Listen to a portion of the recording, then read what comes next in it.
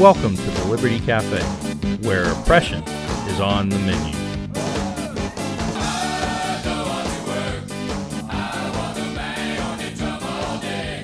This is episode 12 of the Liberty Cafe, and I'm very glad that you're with me today. I'd like to talk today about the cancel culture. We hear a lot about that today, but the cancel culture is really nothing new. It's been going on for a long time. For instance, try being a conservative academic at California State Berkeley back in the 1960s, and I think you would have been canceled out pretty quickly. It goes on even here in Texas and has been for a long time. I think my friend Michael Quinn Sullivan would tell you some things about that if you ask him about speaking out about the truth from a conservative perspective about what goes on at the Texas Capitol. You don't get very welcomed around there. So cancel culture is not just something that's on the left. It permeates everything that we do, but it certainly is true that it's more prevalent on the left than it is the right. And the tactics that the left is using today, the progressive left, the radical left, the socialist left, the anarchist left, are getting more radical and more violent. I'd like to start off talking about some of the folks who just don't get it when it comes to the cancel culture. They don't understand, and I've talked about this before, where the battle lines are being drawn these days. A lot of the folks wind up on the wrong side of the battle lines. I've talked about this a lot before, and I think in many cases, it's not because they want to be there, but they just can't see clearly about what the fight really is that's going on. And I've talked about this a lot in other places, and some here on the Liberty Cafe, but I'd like to start with evangelical leaders. We have seen over the last few years that evangelical leaders or leaders in denominations that are thought to be evangelical, known to be conservative, such as the Southern Baptist Convention and the Presbyterian Church in America, have more and more adopted the language of the progressive left in their discussions. The problem with this, of course, is that as they adopt the language of the progressive left, they continually are also adopting the positions of the progressive left. And this is particularly dangerous when it comes to the church, because what they wind up doing is reading into Scripture the cultural ideas of the progressive left. I think it's pretty obvious that doesn't work. One place this has recently popped up in my universe is in a letter from a group that is identified only as agency presidents and permanent committee coordinators in the Presbyterian Church in America, my denomination. They didn't identify themselves individually, and in this letter, one of the things they said was, "We lament that peaceful protests offered in good faith to highlight racial injustice have occasionally turned violent, and we mourn with victims of that violence and pray for its end." To me, this seems like simple blindness. I don't understand how you can look at what's going on in the United States of America today when it comes to all these protests and call these peaceful protests in general.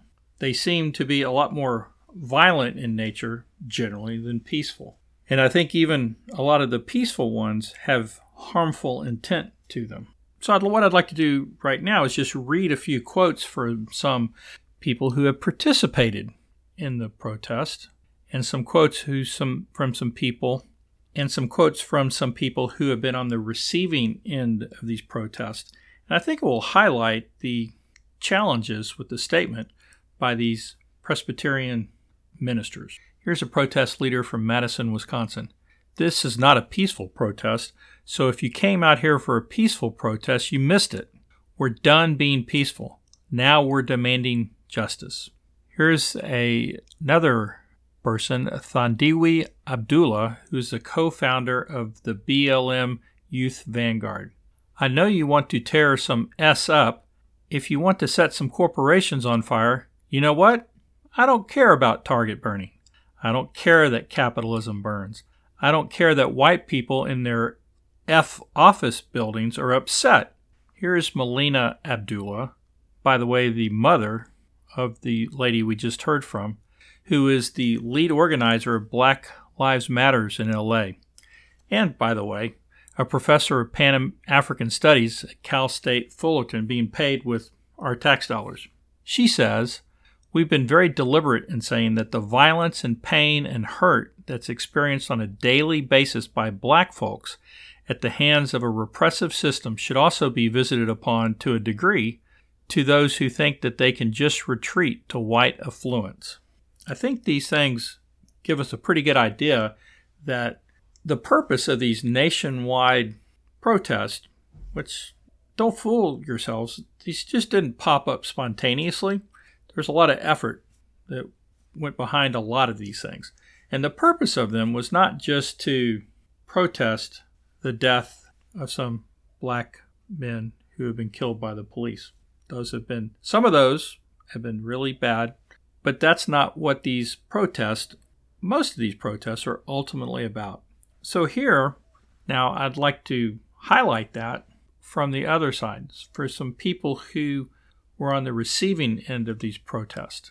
Here's a South Carolina business owner on a 911 call. "They broke into the restaurant and are stealing the money. 30 employees are stuck in the courtyard. They are barricading the doors and the protesters are trying to break in. I called 15 minutes ago and there are still no cops. These people are screaming. They are throwing things through the windows. They are assaulting people. Where are the freaking police? Why are we not stopping them?" Ken Schneider is also a business owner in Charleston, South Carolina. He also made a 911 call. He wasn't in his store that night, but his son was. Here's what Ken said. "My staff and guests were running for their lives while the police cowered at King and Calhoun and still haven't moved and left the entire city unattended. People in harm's way. Businesses destroyed. Are you guys ever going to show up tonight?" Here is Los Angeles Councilman Paul Koretz. He wasn't on the receiving end, but he's a councilman who represents a significant Jewish population in Los Angeles.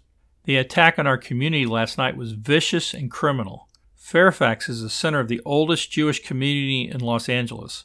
As we watched the fires and looting, what didn't get covered were the anti-Semitic hate crimes and incidents." So not only do these accounts help us understand that a lot of the protests are anything but peaceful, it also goes to show that these protests are actually being enabled by government, because in all these cases, the police aren't showing up. That's obviously in the Chaz, the autonomous zone, the Capitol Hill autonomous zone in Seattle, but it's going on everywhere. Well, not everywhere, in a lot of places. Governors and mayors and council people are pulling back the police, and they're letting these riots and this violence go on. There's something more to this than problems with racism or race relations in our countries. Yet the evangelical leaders in, I think, both of these denominations, the SBC and the PCA, struggle to see this clearly. Now I'd like to move on and look at another group of folks who are having a hard time seeing this, Texas Republicans. Texas, of course, hasn't had the same level of violence that we've seen in other parts of the country, but we have seen some right here in Austin. I was down a few weeks ago examining the damage after Sunday night riots, because I don't know what else to call them, right here in Austin, Texas. I was able to talk to people who participated in the events of that night. Most of them seemed more like protesters than rioters, but it was hard to say. I talked to witnesses who saw what was going on, but didn't want to get anywhere near it. And I looked into stores, talked to business owners of stores that were looted and with windows broken.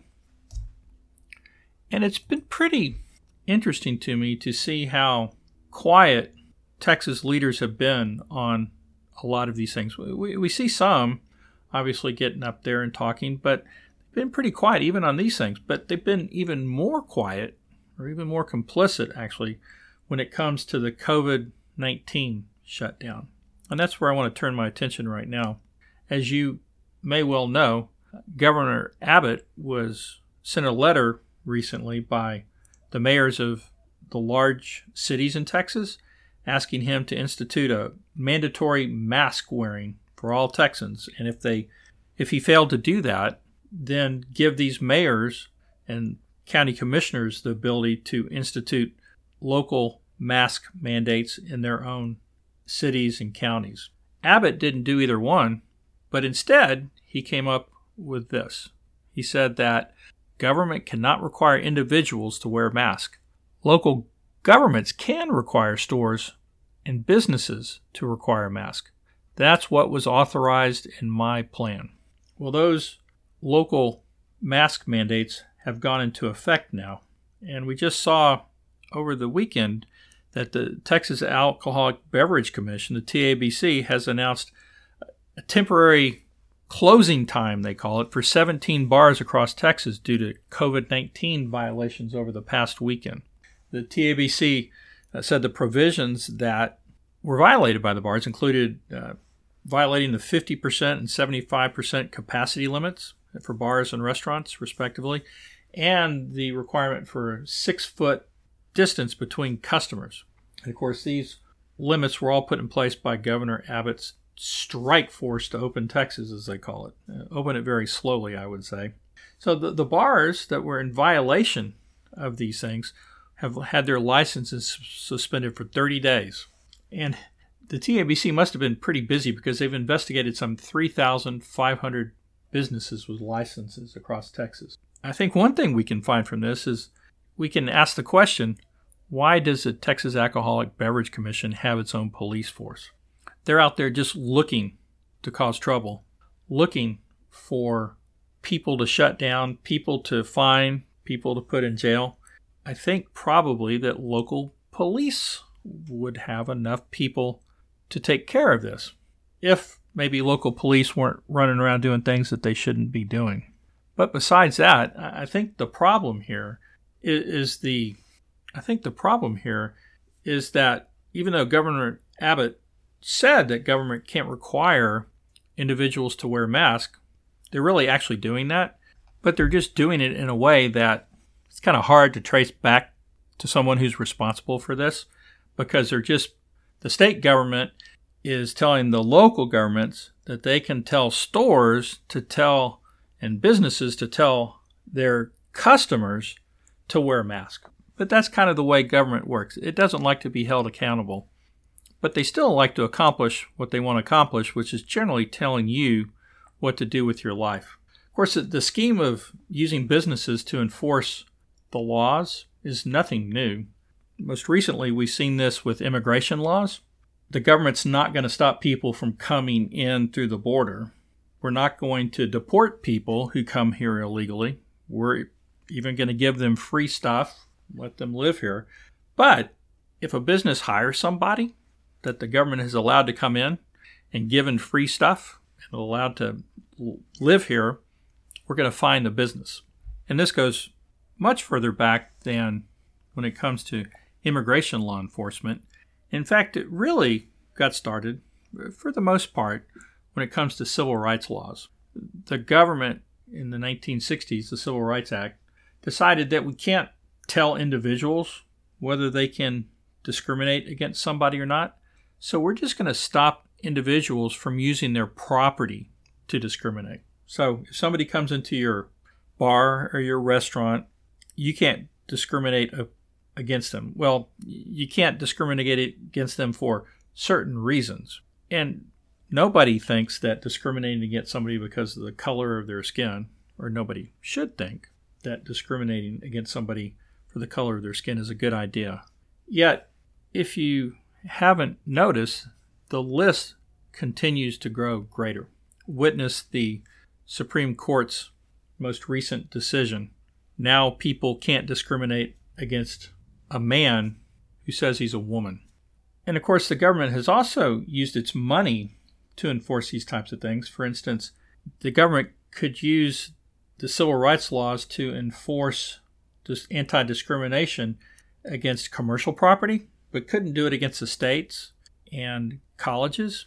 And so what happened was they said, okay, if you want any federal government money, then you're not going to be able to do these things. And so what happens? Everybody wants their federal money, so the laws apply to them too. But of course, don't think that these anti-discrimination laws against just about anybody, it seems, aren't going to stop with colleges, with public facilities, commercial businesses, restaurants, those types of things. It's not going to be that long before the cancel culture comes into your own home and your own job. As a matter of fact, it already has. Carol Markowitz is a columnist with the New York Post. She wrote a really good column that I just read this morning that had several examples of private or semi-private individuals who have been affected by the cancel culture. One was Mike Gundy.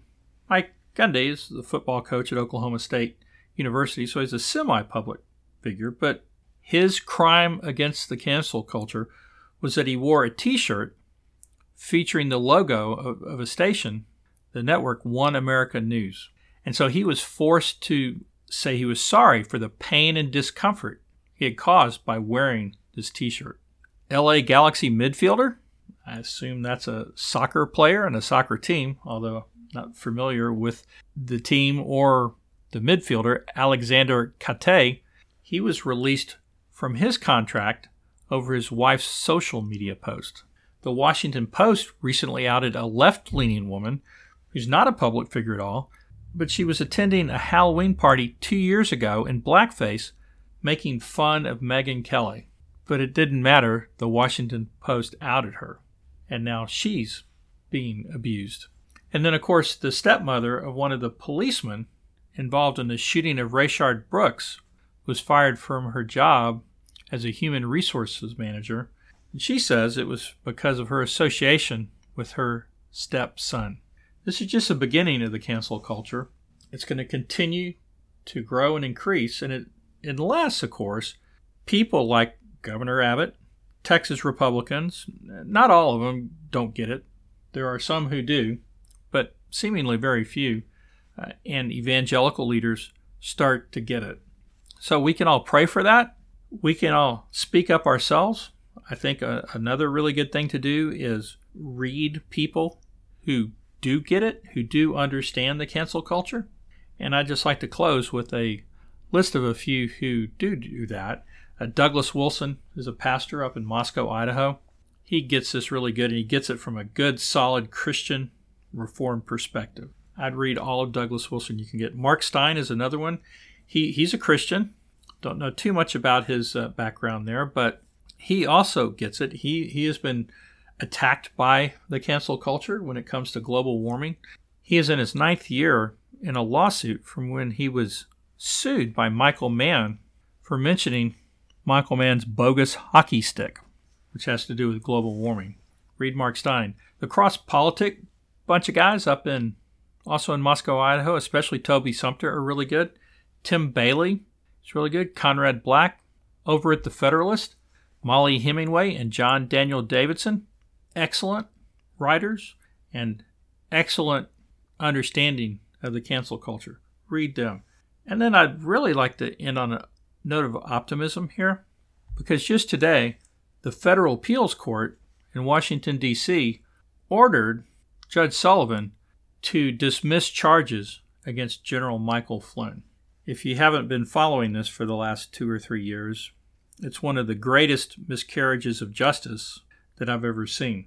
I'm sure there are a lot of other people who have been subject to these kinds of things, but this has certainly been one of the most prominent of those. And of course, because it was folded into the Mueller investigation, which has been probably the greatest coup attempt in the history of the United States, starting to feel like Donald Trump a little bit here, saying the greatest this, the best that, the best of all times. So I'll lay off that. But what I do want to say is that the lawyer for Michael Flynn, Sidney Powell, really gets it. She's been engaged in this fight for 2 decades now. She defended several of the defendants in the Enron scandal back around the turn of the century. And while certainly there was a lot of people doing some bad things at Enron, there were also a lot of people who didn't do anything wrong, but who were taken down and convicted by a runaway federal justice system. Andrew Weissmann was part of that, and it's not coincidental that he showed up again in the Mueller investigation. And so Sidney Powell took an almost hopeless case with the entire weight and strength and power of the federal government going against Michael Flynn and turned it around and won it. So I think Sidney Powell really gets it. You ought to read her book about the Enron scandal. You ought to read what she's writing, a new book she's just put out, and I can't remember the name of it, but you ought to read that. And I think also I'd say that Michael Flynn gets it. I think he gets it more now than he did when all this started. But that was really one of his problems and why he was made a target by the FBI, because he did get it. And he would have figured out the scheme of the CIA and the FBI and the Justice Department and whoever else was involved to hamstring the Trump administration or even have the President of the United States removed from office through impeachment or whatever other mechanism they might be able to find. So I think we should be grateful for Michael Flynn for putting up a fight.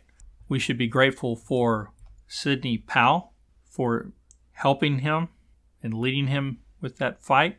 We should be grateful for all these other people I've mentioned who are helping us understand the attacks on our liberties and freedoms, and in the case of the Christians I've talked about, the attack on God's kingdom by those who don't believe. So I think there's a lot to be grateful about. I don't know if the efforts of all these people are going to wind up saving the United States of America. That may not be in God's plans.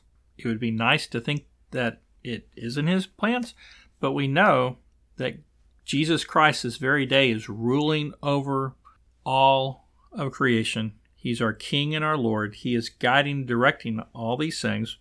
Nothing gets done without his knowledge and without his consent.